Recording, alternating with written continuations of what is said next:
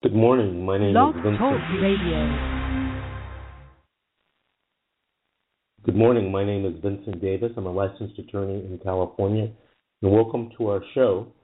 Today we'll be talking about getting your children back from CPS. I want to take a moment and say a prayer for those folks in Paris, France, undergoing that horrific situation yesterday. And I'm sorry to say that this is the world that we're living in right now. Today I'm going to talk about what happens before your child is taken away from by CPS and what you can do. In a lot of situations, children are taken away without any warning. And that happens when a CPS social worker determines that there is an emergency and the child just can't be left with you.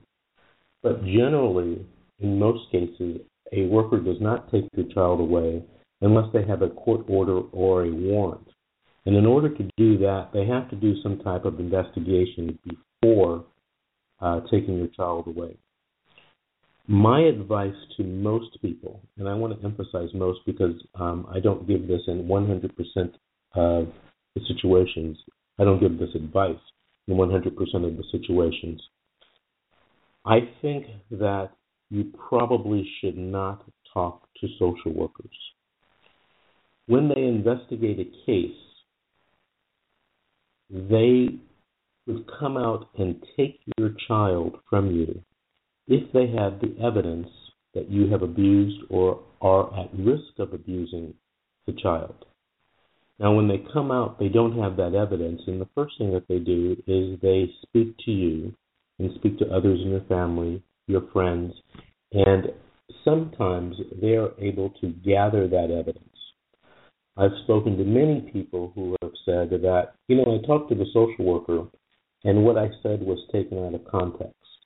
Or they'll say, I talked to the social worker, and they've twisted what I've said just a little bit.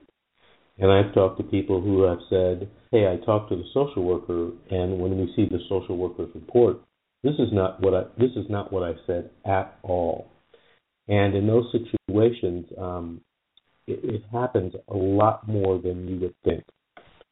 So my advice is just don't talk to the social worker or the police authority, because unless you talk to them, they can't get any evidence against you to take your child. They can get a court order or a warrant to come out and inspect your home. That does not mean that they can get a court order or warrant to make you talk to them. They can get a court order or a warrant to come out and speak to your children. However, in a relatively new law of, I think, less than a couple of years old, social workers can go out to your children's school and talk to them without your permission. Wasn't necessarily the law all the time in California, but now that is the situation. We have a caller on the line right now whose number ends in 1521. They've been on hold since before this show started, so I'm going to take their call now. Hello, you're on the air with Attorney Vincent Davis. Get your kids back now. What's your first name? Hello? Yes, you're on the air. What is your first name? Oh, okay. My name is Rabbi Ariel Pedersen. I live in Minnesota. On February 3rd, CPS stormed my house like a SWAT team. I have two autistic children and a daughter who is not even disabled. They stormed my house, terrorized my kids, and took them out under the guise that the PCA that I had hired, and I made the mistake of my life, I found out was downloading pornography to my children or my son. I found out later she had molested my son. I walked in on her talking extremely filthy things to my children, and when I let her know I was going to fire her, she retaliated and made a statement. Now, our house has been a target of hate crimes for at least 8 years. We're Jewish and we're Christian, which really shouldn't matter, but we have swastikas all over our land. We have Die, Jew, Die on my propane tank. They wrote, "We will kill you, Jewish trash," on my driveway. I had to put up a 6-foot fence which social services actually paid for to protect my son and keep one of them in who likes to wander. He's more severely autistic, and it gives him a big yard to play in and stuff. And then I put cameras up, to catch these people, and I purchased stun guns to protect my kids. Well, when the PCA found out that I was going to fire her, she went to Child Protective Services and told them that I had stunned my son, which I had never, ever, ever done. And my children had told them all this. They waited 2 days after they, took my children from the house. My son was exhausted. They interrogated them to a degree where my son was so scared. At 22, he told me that he peed his pants. He was so scared. My daughter, on the other hand, was not the least bit, moved by them. But Isaiah was. And so they're going on some statements that he said, I'm going to view the videos Monday with my attorney and see exactly what they did. But there's been multiple reports sent in to CPS against the PCA, who I found out had actually molested my son twice, not to mention downloading pornography, touching my other son. My son actually saw her use my stun gun. It's always in the drawer, which I give to the kids to go out and lock the gate at night because of this Nazi stuff. I bought them their own stun guns to protect them, and I'm not going to say I did not. I surely did. And the whole thing is that they dropped 2 of the charges, and now they know that it didn't happen, but CPS here refuses to do anything, and in this state we do not have a law for hate crimes. So I really don't know what to do. I have court for an omnibus on December 11th. So that's kind of what's going on with me. And civil rights people, I sent them a letter, and they told me that they wanted me to get all the information I could and get it back to them, which I found out was quite unusual because they don't really look at too many cases. But do you have any advice for me? Well, let me say this. I'm licensed in California, and it's only legal for me to give advice in California. But I can give you some general advice, and that is you need to talk to a juvenile dependency lawyer who's experienced, who's been doing this for many years, has done many trials, so that they can help you in your defense. If you Google for your area juvenile dependency attorney or juvenile dependency lawyer, I'm sure that you'll come up with several names of people that you can call and get a free consultation with. You can also call your local county bar association, and you can get names of people. Usually each bar association has a lawyer referral service, and you can get names and you can get numbers and probably get a free or low-cost initial consultation. But it really sounds like you have a probably sophisticated yet complex, yet unfair situation going on there in Minnesota. And I urge you to get competent legal advice in your area. Somebody who's an attorney, who's licensed in your state. Well, my children are juvenile. They're 22 and 21. Oh, but social services is involved because they are have special needs, correct? Well, 2 of my children do. My daughter does not. But social services decided that they wanted to put her on a waiver, so they made her go to a doctor, had the doctor say she had something, to get her on a waiver, to get her on SSI. It's ridiculous what they can do, without even your permission. And my daughter is not handicapped. Right. And, I wish I could give you some advice on that. I just don't know Minnesota law. I'm only, familiar and an expert in California law. But I urge you to make those calls, do those Google searches to try to find a lawyer to give you some advice, perhaps free initial consultation, so that you can get the information that you need to protect yourself and to protect your family. Thank you for your call, sir. What type of attorney did you say? I had trouble hearing you. What type of attorney did you say I should try to look for? Okay. So type in Google juvenile dependency lawyer. Okay. Or juvenile dependency attorney. Okay. I All can right? do that. That's. And Google will give you results. Google will give you results for your geographic area. Excellent. Okay. Thank you. I appreciate. I can do that. I'm a little computer savvy. I wanted to thank you for that though, because I've really not known what to do. And I know you're in California, so the laws are different. But I thank you for at least talking with me and helping me try to figure this out. Thank you, and good luck to you, sir. Okay. You have a blessed day. Bye-bye. Well, that was a call from Minnesota.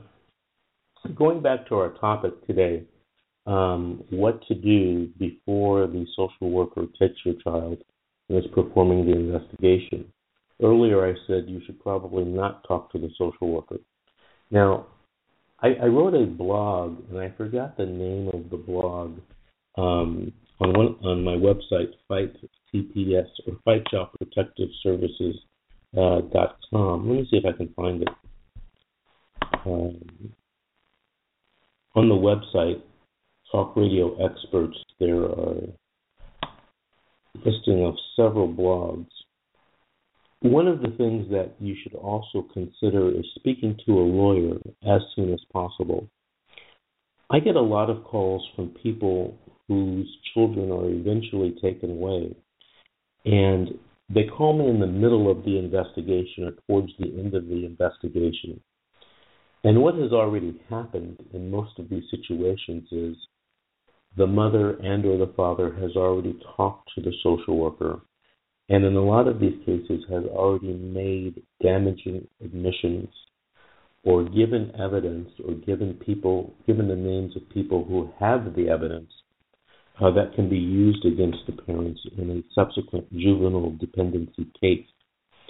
Again, if you don't talk to the social worker, it's unlikely that the social worker is going to get that information where they can use it against you. So in a lot of cases where people call me before the child is taken away, one of the things that we do at our office is we try to meet with the social worker and their attorney to try to resolve the situation without having to file a case in juvenile dependency court. Now, it's very expensive for the counties in in California to file a case in juvenile dependency court, and many times, not all, but in many cases, they want to sit down with you or they're willing to sit down with you and in a controlled environment with your attorney there, try to work out a solution where a case doesn't have to be filed. And in my practice, we do that in a lot of situations. We get a lot of calls. As a matter of fact, this coming Monday, I have a meeting with a social worker and my client in the morning, and then in the afternoon at a totally different location. I think it's even in a different county. I have another meeting with a social worker and their attorney.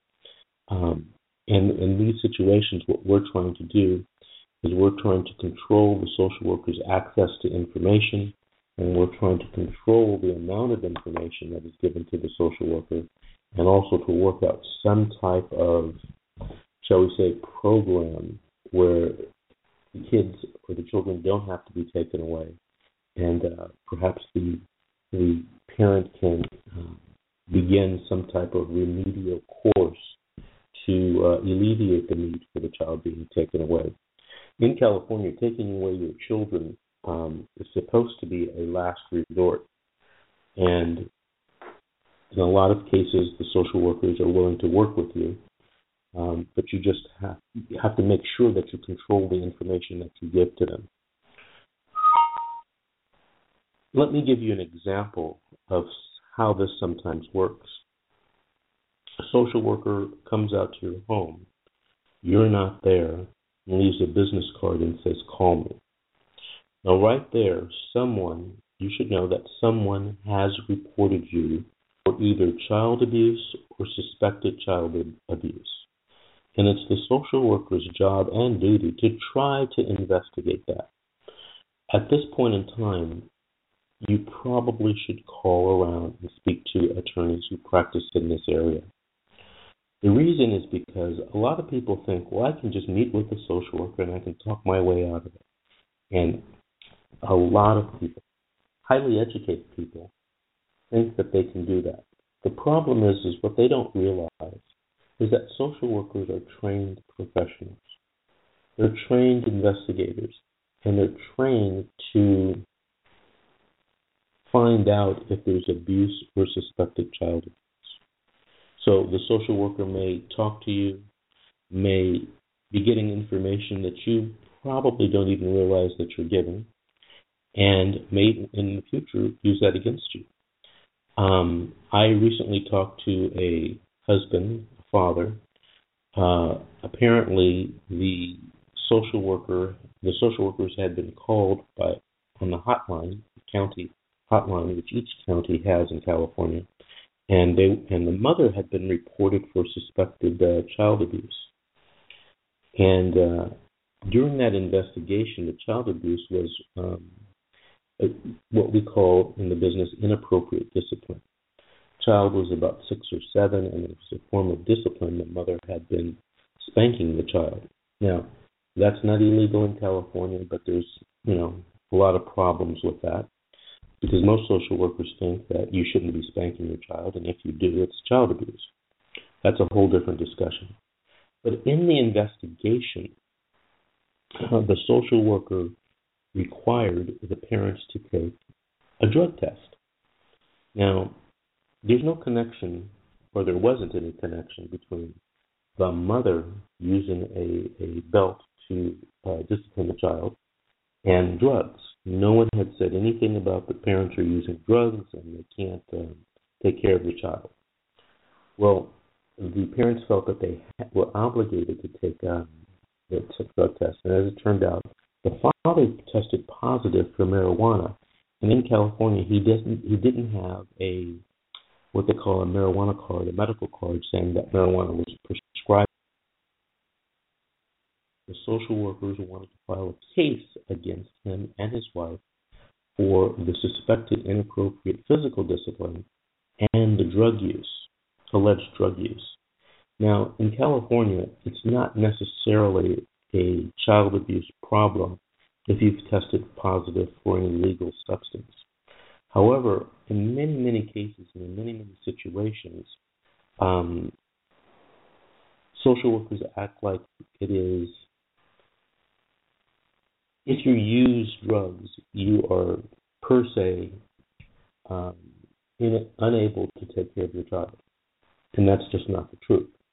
But it turned out in this situation that the father was a war vet, a recent war vet, who had been discharged from the Marines and was using marijuana, albeit to self-treat or to help in his treatment of his post-traumatic stress disorder. In this particular case, since there was no evidence that his drug use tainted his ability to take care of the child, what I did was they called me and I met with the social worker and the couple and the social worker's attorney, and I convinced them that perhaps the father could take a drug or a substance abuse class on his own, that he might test through urinalysis periodically for the social worker, and that both parents would take a parenting class. Luckily, the social worker and or her attorney decided that would be sufficient before filing a case and before taking the child away from the parents. The child in this case, I think, was about 5 years old and was strongly bonded emotionally, psychologically, and physically to the parents, and removal of this child for such minor, what I call minor things, would probably do more harm than good. And in a lot of situations that I sometimes see or hear about, social workers will just take the child and file a case in court. And then the parents are behind the eight ball when it comes to going to court and trying to get this child back. So there's a lot that can be done prior to the case being filed in court and prior to the social worker actually talking to you. So if you get that card in your door or you get a telephone call from a social worker, it's my advice that you not talk to the social worker by yourselves. Generally, you're not going to talk yourself out of the situation. And since social workers are trained professionals, if you meet with them, you're going to basically be out of your league, and the social worker may be gathering evidence to use against you to take your child. And then when you call me, the child has already been taken or called an attorney, you are behind the eight ball. And it's going to be more difficult to get the child back, or it may take a longer period of time to get the child back. If your child is taken into custody by the social worker or by the police, the initial hearing in the juvenile dependency court must be held no later than the next court day. Now, I want to say that again. If the child is removed from your custody, the initial hearing in juvenile dependency court must be held no later than the next court day. And that rule is found in the California Rules of Court. I believe it's Rule 5.670, Subdivision A. Now, in many cases, a child is taken away on a Monday, and you don't go to court until Wednesday or Thursday. And in a lot of situations, and I must admit I haven't done it myself enough times like I should, but you can argue that the case be thrown out if the social worker violates that rule. Now, the downside of that is even if the judge dismisses the case because it's held or been filed too late, most of the times the department or the county social worker will just refile the case against you.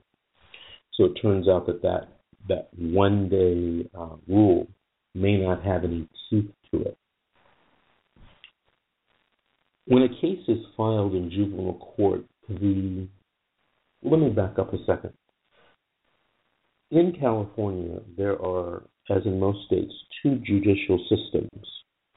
One is the federal system, and one is the state system. So there are federal courts within California, as in all states, and there are state courts. Well, the juvenile dependency system is run out of the state court system. So each county in California has their own superior court. And I'm in Los Angeles, and so Los Angeles has the Los Angeles Superior Court. The County of Orange has the Orange County Superior Court. The County of Riverside has the Riverside Superior Court. And they're just divided up among, I think it's 57 or 58 counties within California. Now, each superior court in each county is divided up further, and they're divided up into different departments. So you have, for example, the family law department, which handles people getting divorced and child custody and child visitation and domestic violence between people who live together. You have the criminal court, and in that system you have cases where police authorities, either the local police or the county sheriffs usually, or the state police, have filed a case against someone for committing a crime or for allegedly committing a crime. Those cases are heard in the criminal department. Then you have the probate department, and that's where you go with respect to, for example, a trust or a will. When there's disputes after someone dies, that's handled in the probate department. Then you have the traffic department, and on and on and on. Then you have the juvenile department. And most counties have the juvenile court divided up into two different sub-departments. One is called juvenile delinquency, and that's if you're under the age of 18 and you've committed a crime. They handle you in a special juvenile delinquency / criminal court process. And the second subdepartment for the juvenile court is the juvenile dependency court. And cases involving social workers taking away your children through CPS or DCFS, those are handled in the juvenile dependency court system. Now in Los Angeles County, they have a building devoted to nothing but juvenile dependency cases, and it's in Monterey Park. San Diego County has several juvenile dependency courthouses. One's in Meadowlark, one's downtown, one's in El Cajon, and there's a one court of juvenile dependency in LaSalle County. Riverside has several juvenile dependency courts. They have the main juvenile dependency court, which is on County Farm Road in Riverside itself.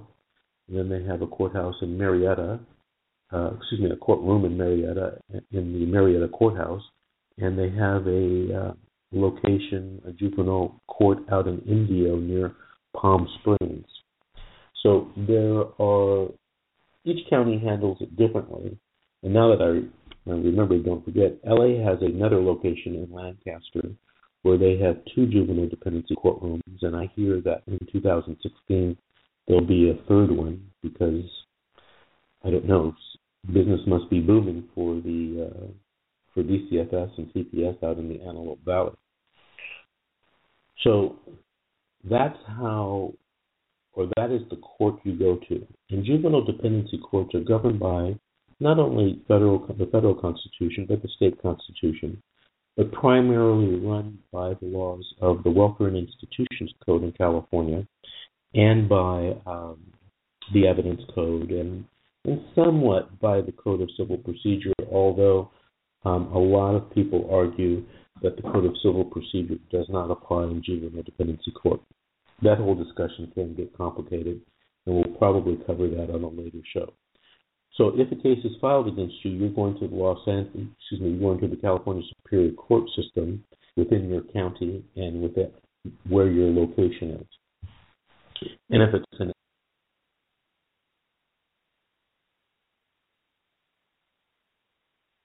which is at the intersection of the 10 and the 710 freeways.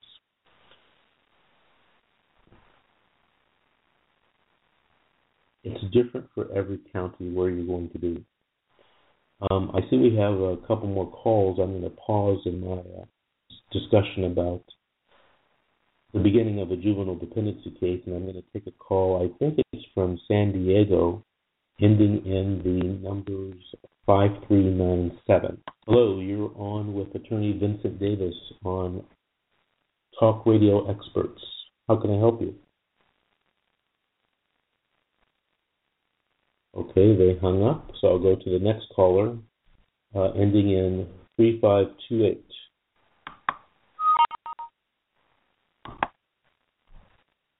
Hello, you're on Talk Radio Experts with Attorney Vincent Davis.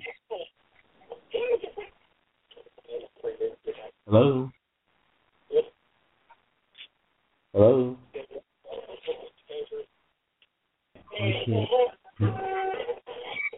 I can't hear this person. If you can call back in, please do. So going back to the topic of them taking away your children, once you appear in court, there are several things that's going to happen, and each county handles it differently. So I'm going to talk briefly about Los Angeles County. Generally, they tell you to be in court for your first appearance about 9:30 on your first court date. At that time, you'll be given a package of information which determines or which will show you the allegations by the social worker. Notice, what they call legal notice, must be given to the mother and all presumed or alleged fathers or legal guardians, must be given to the child itself, to adult siblings, and to siblings subject to the jurisdictions. And if the child is an Indian child, an American Indian child, notice must be given to the Indian tribe and to the probate department and to the district attorney. Because a lot of child abuse allegations might have criminal implications, the Welfare and Institutions Code, Section 290.1 through 297, says that these allegations that are being filed should be forwarded to the district attorney for investigation. Now, before I continue, I'm going to take a call right now, and it looks like it's from the Los Angeles area, and a number ending in 3722. Hi, Hello. good morning. Good morning. You're on the air with Attorney Vincent Davis at TalkRadioExperts.com. How can I help you? Yeah, my name is Nicole Davis, and I experienced an encounter with Los Angeles County Child Protective Services about 15 months ago, and they still have my children, and I'm just listening in, trying to get some information on how I could speed the process up to get them back home. Okay. Well, let me ask you this, Nicole. Are your children in a foster home or with relatives? Well, it's a tricky situation. One of the children, they have different fathers. One is 15, one is 6. The 6-year-old, about 4 months ago, they placed him with his dad finally. So he's with his dad in Los Angeles. The 15-year-old, however, there's a lot going on with it because she won't stay in their group home. She keeps leaving. She doesn't want to be there. And the case is involving her, alleging that I hit her. We had a trial. We asked for a trial in the beginning, a speedy trial, but that we didn't get a trial until last month. So the trial is wrapping up, and we go back to court. And I don't know what they're going to do, but I'm just hoping that this can all be over. Okay, well, let me ask you this, Nicole. Did you say you've been involved in the court system for 15 months and you're just having a trial? Yes. Okay, because there are laws that say, and there's cases that have been decided that your disposition hearing can't occur more than 60 days after the detention hearing. So basically, within 2 months, you should have had a trial. So what happened that your case was extended 15 months without having a trial? The court just kept forgetting. In the beginning, my daughter was sitting still. She was she was placed with family for like 6 months or 8 months out in Pasadena. The court kept forgetting to send the bus to pick her up. The court transportation was ordered to pick her up on 6 of the court dates for the adjudication hearing. They never got her. So when we went back to court, the judge apologized, sorry, transportation forgot to pick your daughter up. So that happened. Did your attorney object to these continuances? Never. I did all of the times because my thing was I just wanted you guys, the department, to do their job and investigate so the kids can come home faster instead of having to wait. Did you object on the record in the courtroom and tell the judge you didn't want these continuances? That I didn't want any more? I did. I mean, she said that they had a right to continue it for good cause. In a lot of cases, when someone doesn't show up in court, the judge has the ability to order that the department or the sheriff's department go and pick that person up and bring them to court. Was that ever talked about in your case? Never. Every time when they didn't pick her up, they just rescheduled a whole 30 days later. Very unusual. Very unusual. Well, I'm working with an attorney on the side as a civil attorney. However, I went through like 3 private attorneys. They weren't very knowledgeable. I think the first one I hired didn't even specialize in CPS. It was like the law offices of Clarion Green. They specialize like in divorces, visitation. So I think that just not having the right knowledgeable attorney kind of also made this go longer. Yes, that is a strong possibility. I tell people all the time that if you're going to hire a private attorney, you're going to have to make sure that they are experts in this field, because juvenile dependency, unfortunately, is a very specialized area of the law, very specialized area for procedure. So if you're going to hire someone, you got to make sure that they have the experience. Someone once asked me, said, "Well, what would you call an expert in this field?" And I said, probably someone that's been doing this more than 10 years, on a full-time or a semi-full-time basis, because there's just so much to know, so much policy, so much procedure, so much law, so much cases, so much politics, that the person's going to have that type of experience. Now, I'm not saying you shouldn't hire a 5-year attorney, but in my opinion, the 5-year attorney may not have a sufficient amount of experience to do these types of cases. I don't know. It's on a case-by-case basis. Yeah, I think that the first one didn't, and the second one she kind of did. She used to be one of the free attorneys that they give you if you go into the courthouse and you don't have an attorney.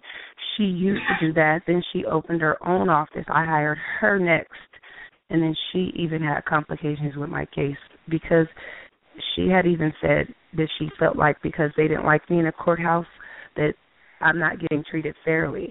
I have a bachelor's in criminal justice. I'm a paralegal, and I'm a real estate agent. But I don't know a lot about this law, but I just only was doing whatever I could to try to fight and get my kids home. And then I also have a cousin who's a social worker, and most people were saying, oh, well, because you're fighting them, they're going to make it harder for you. I've heard that said many, many times. I've had that, personal experience where that is my opinion as well. But, never give up the fight. I have a lot of callers calling in. I'm going to give you a telephone number, and I want you to call me later today or later tomorrow on Sunday, and we'll personally talk about your case, okay? You ready to take the phone number down? Yes, I'm ready. Okay, it's 888. Okay. 888-6582. So it's 888-888-6582. And when you call that number, make sure you tell them that you want to speak to Vince personally. Okay. And you want me to call you on Monday? Monday's fine.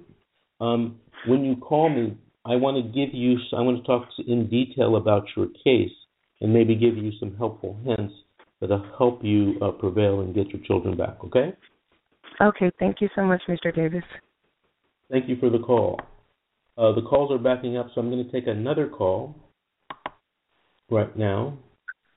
Hello, you're on with Attorney Vince Davis. Get your kids back now. TalkRadioExperts.com. Tell me what your first name is. I'm talking to a person whose telephone number ends in 6576.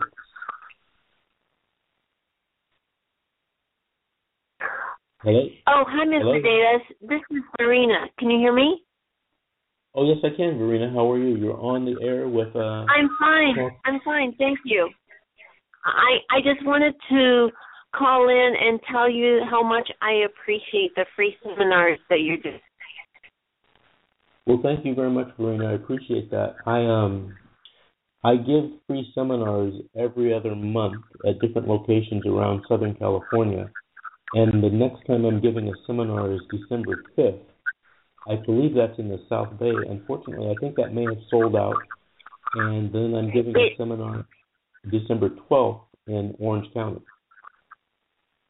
Right. I just wanted to let you know that both seminars, December 5th and December 12th, are all sold out.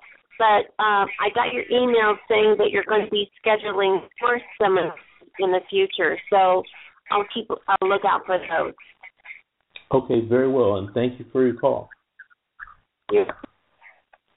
Calls are backing up, so I'm going to take another call with a person who has a telephone number ending in 3783. Hi, good morning. This is Selena. Hi, Selena. How are you? Good. How are you? Good. How can I help you this morning? I just had a general question. I just barely started. I just had my daughter removed in October. And my question was, as long as she keeps refusing to try to see me, they're just going to keep the case open until she decides that she wants to either come back or that she wants to see me. How old is your daughter? 15.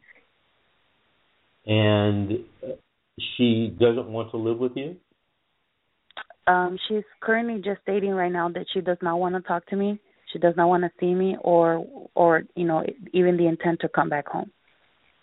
Okay, so it's my opinion that the tail does not wag the dog, and 15-year-olds don't necessarily get to determine where they should live or what they should do.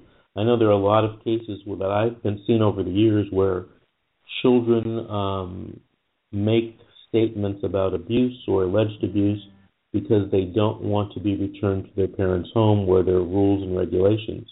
What's your situation? She alleged that I hit her, which I did hit her before, but the bruising that she has did not come from me, but she says that it did. So now we're going through the system, and they're asking her, do you want to see her? Do you want to talk? Do you want to text? And she keeps refusing. And where is she living now? She is placed with my brother. That at the time I thought it was suitable for her, but now I don't think so. Does your brother have less rules and restrictions for her? Yes. Does he allow her to go out on dates where you wouldn't? Yes. I see this a lot, in cases where the child makes some type of allegation and then, is taken away so they can get into a better, what they believe to be a better situation. Right. It reminds me of a case that I did years and years ago where a guy had married a woman and had a child, but she had already had an older daughter, and the daughter was about 15 or 16, and this gentleman was acting as the stepfather, and he was, kind of strict and didn't let her date and didn't let her go out and didn't let her, get on, well, they didn't have social media, but didn't get on the internet at that time. And she made an allegation against him that he had sexually abused her. Wow. And we went to trial, and unfortunately we lost. She got on the stand, and she seemed very credible to the judge and told the judge in detail what he had done to her.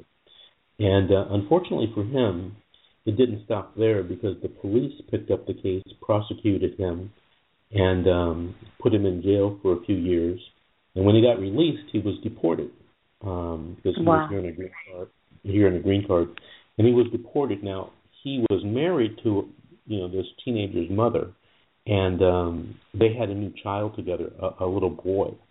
So years go by, and I would happen to be in an office building at that time that had on the floor many, many attorneys, and we all shared a conference room. In the old days, they used to call it a Thejan suite, and we shared a library. Well, one day I walked into the library, and I saw this young lady sitting there. And she was obviously doing some type of work for an attorney on one of the floors. She saw me. I didn't say anything to her, and I just left the library. I was kind of, shocked and blown away that I would see her. Well, as the weeks went on, I saw her again in the library on several occasions, and one day she came over to me, and she said, "I bet you don't remember me." I looked at her. I said, "No, I remember you." And she says, "Well, I just wanted to tell you something." And I was, thinking, well, what's she going to say? And she said, "I want to tell you it wasn't true." Wow. I said, "What wasn't true?" She said her stepdad's name. Said, "He never did that to me. I made it all up because he was too strict." But here's the real kicker, because it's maybe 5-6 years have gone by. She says to me, I'm distraught and depressed because my brother had to grow up without a father, and my mother never dated again. And we never were able to locate, this gentleman who was my client, because he had been deported and went back to Mexico, and nobody ever heard from him again. So these types of situations happen, and your daughter's not going to realize what she's doing until she's much older. Right. It's just, what teenagers do, and sometimes teenagers learn from school or learn from their friends, hey, if I make allegations, I can get taken out of the home and go someplace where I can have a easier and a better life. And, unfortunately for her, but unfortunately for you, she had a family relative that was sympathetic to her plight and got placed in his home. Yeah. Are you in counseling or conjoint counseling with her at all? No, right now there's nothing between me and her because she's refusing to have any type of contact with me. But I am going through my own individual and parenting classes on my own. Mm-hmm. Is she your only child? Yes. Okay. Well, it's a very tough situation. Some people would tell you, hey, do the parenting, do the counseling, try to get back with your daughter. I've had some clients who tell me, you know what, if she's going to act like this or if he's going to act like this, I don't want to even be, I don't want her back. Yeah, that was my initial response at the beginning. So, it's something that you should definitely speak with your counselor about, perhaps your religious leader as well, and try to determine what would be best for you. My question was, she can just keep refusing, and then, 6 months, 8 months pass until she wants to? I don't think that she can. Unfortunately, in a lot of the cases, and if she continues to do it, you may lose permanent custody of her. But I think a lot of the judges, is your case in Monterey Park in Los Angeles? Yes. A lot of the judges there at some point in time are going to get a sense that, hey, we have the tail wagging the dog, and make her or require her to go to conjoint counseling with you to see what the problem is. Okay. Unfortunately, there's a problem. It may be all her fault. It may be all your fault. It may be a little of both. Who knows? But there's a problem that somebody should get to the bottom of and discuss so that you guys can get back together. Because I can tell you now, 5 years from now, she's going to regret what she's doing, but it's going to be too late. Right. Her life will be altered. Your brother's life will be altered. Your life will be altered. And I bet this has probably caused a schism or a divide within your own family. Your parents, your brothers, your parents, your brothers. More so with my husband. Now he doesn't. He's afraid. He's afraid that if she comes back, she might say something about him. So my marriage is over because of this. I'm sorry to hear that. It's very hard. It's very hard. But if she keeps denying to try to see me to fix anything with me, then, I guess I don't know. That last lady, she said 15 months, but that's very surprising to me. Yeah, that's a very unusual case, and that's why I told her to call me at my office. But your case, wow. I let me ask you this: do you want to get your child back in your home? Yes. Okay. Then you're going to have to focus on the counseling part, your individual counseling, and that conjoint counseling. So whoever your lawyer is, you need to tell them, I want you to do everything possible to get the conjoint counseling done. Now, one of the things conjoint, that means you and the child together. Yeah, you and the child together. Now, one of the things you should also ask your attorney to do is you should ask the attorney to have the judge order what's called a 730 evaluation. 730 refers to Section 730 of the Evidence Code. And in a lot of cases, both family law, criminal, juvenile, there is a list of 730 experts who do psychological evaluations of people for court purposes. And in this particular case, this might be a good idea, and you need to talk with your attorney about it, this might be a good idea to have the child and you undergo a 7:30 evaluation so that some expert can get to the bottom of what the problem is. And, 7:30 evaluators can be found on the Los Angeles Superior Court website. I can't give you the exact link, but if you Google it, because Google knows all, right? You can just Google 7:30 evaluators Los Angeles Superior Court, and you'll probably come up with the link. There's a list of 7:30 evaluators. The Juvenile Dependency Court in Los Angeles has its own list of evaluators as well.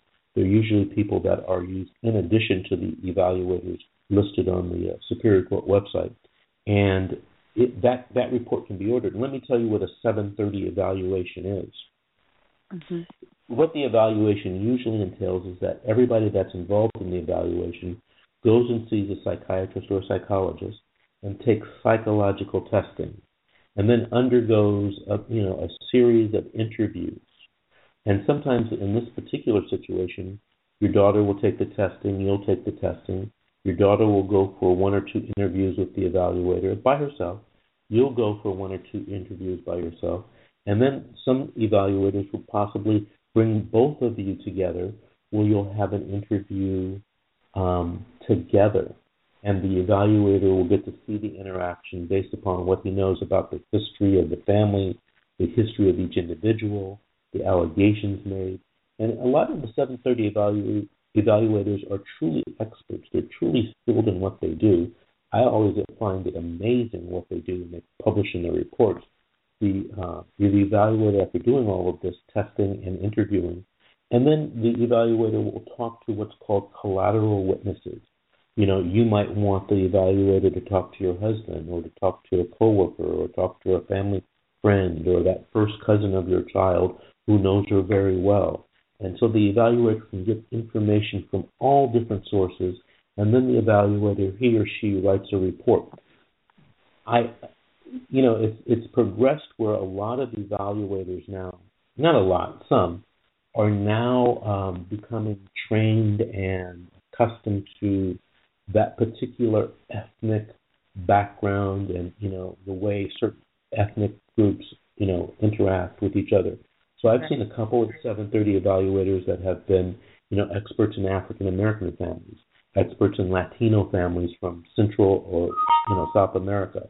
So, depending on your ethnicity, there may be issues going on that this psychological evaluator can get to and explain to the judge, hey, the reason why this is going on, because in this ethnic culture, this is, things that are valued and taken or looked down upon. And that evaluator can write a report that can help the judge understand what's going on so the judge can make appropriate orders. And one of the appropriate orders might be, hey, the child, the 15-year-old child and the mother must go into counseling together, must talk with the counselor so they can talk through their problems. And then hopefully she can come back, or, maybe she'll realize what she's done. It's just not, hey, I got to go live with my uncle, and, that now everything's over. No, the judge isn't going to let that happen. The judge is going to make orders to hopefully get the two of you back together, because that's the goal of the juvenile dependency system. If your child is taken away from you, the goal is for that judge to put you back together. So that might be helpful to ask your attorney about the 7:30 evaluation and the conjoint counseling. Okay. I hope that helps you. Yeah, very much. That's very, very, very helpful information, because now I know what to tell my attorney, because I feel like they're just, they already go through the cases and they're already doing whatever they think they know, but we never get to say, can you do this? Right. So thank you. Really appreciate it. Your attorney probably is a very good attorney. His or her only problem probably is they have too many cases. Yeah, I agree. But if you want to talk to me in the future offline, if you want to write down that telephone number, you can call and speak to me at my office anytime. That's 888. Okay, perfect. 888-6582. But make sure you ask for me, because there's a lot of people that work in my office, and you may get sent to somebody else. Okay? Right? Yeah, thank you. All righty. Good luck to you. Thank you. All righty. Okay, so we only have about 4.5 minutes left in the show. So I want to go over a couple of things that I wanted to cover today. The last we were talking about who's supposed to get notice. And I mentioned to you that the district attorney is supposed to get notice. So if you are ever involved in a child abuse case or suspected child abuse case with the Department of Children and Family Services or with Child Protective Services, please know that there could be criminal implications. Hence, the further advice, don't talk to social workers because that information can be used against you in the juvenile dependency court. It also can be used against you in a criminal court proceeding. So don't talk to social workers and don't talk to police. They are also supposed to give you notice of the detention hearing. Now, the detention hearing is that first hearing, and they're supposed to give you notice of the hearing. And they're supposed to give you personal service or certified mail notice of the hearing. Many times you get notice of the hearing just by telephone or by telegraph in the old days. I'm getting messages that there are several other people on the call waiting to be heard. Let me try to see if I can take a couple of calls before we wrap this up. Hello? Okay, that one was looked like a bad connection. Hello, I'm talking to the person with the phone number ending in 9301. This is Attorney Vincent Davis. You're on the air with TalkRadioExperts.com. Hi, thank you for taking my call. Sure, what's I your first name? was just listening to Sarah. Sarah, how can I help you? In listening to, for example, the last woman that was on the air, I have a friend that has a similar situation, but there was no abuse, and the DCFS social worker knowingly went after the parent, knowing the parent was innocent, and another DCFS social worker that was under that supervisor was not allowed to dismiss the case. And there were a half a dozen families that he wrote a letter for on city stationery saying that and telling the attorneys, the defense attorneys, to call him as witnesses, but they didn't because they didn't want the judge to see the letter. And he's since left social workers, DCFS, and is willing to go public with this information, but not sure really how to do that. Do you have any suggestions for those families? Okay, so let me get this clear. The families didn't have a case. They were going to be witnesses in the case? I'm sorry, say that again? Okay, you asked me to give you advice for the families. Now, were the families part of the case or just witnesses in the case? No, these were families that pleadings were open, so they were in dependency court, and the one supervisor knew that these families were innocent and continued to pursue, and for all of these families, it's caused separation with the child who originally made the false accusation, and the cases just kind of ended up a year or 2 years later being dismissed for lack of evidence, but it destroyed the families. And the CSW underneath the supervisor, all during those cases, kept telling the department that these parents were innocent, there was no abuse. And in two of the families, they knew that the place where they had placed the child was an abusive environment. So it really was very conscious and intentional. Okay. And that CSW left the department. Is the CSW that left the department willing to testify against the department? Yes. Yes. Okay. All right. So this is what I want you to do, because we've run out of time for today. But I want you to take this number down. I want you to have the family call me so that I can speak to them. And my number is, you ready? Yes. 888-6582. That's 888-888-6582. Make sure when they call that they ask for me personally. Okay? Because there's a lot of people that work in my office, and they won't know what we had this conversation. All right. And there's a lot that can be done with respect to going public with it. There's a lot that can be done making official complaints about it to the state of California and perhaps the federal government. And there's a lot that can be done with respect to perhaps bringing some type of claim or lawsuit with respect to civil rights violations. What you're telling me right now, if true, is very, very serious. Yes. Do you understand? I know. I know. Basically, what you're telling me is crimes have been committed. That's what you're telling me. Yes. This is more than just false. Right. I mean, there's falsification of records. It's more than that. One family had a special need child two special need children who were severely damaged emotionally for the rest of their lives because of the problems it created. Let me ask you this. When did this case end? How long ago? In the end of 2013, I believe, or middle 14.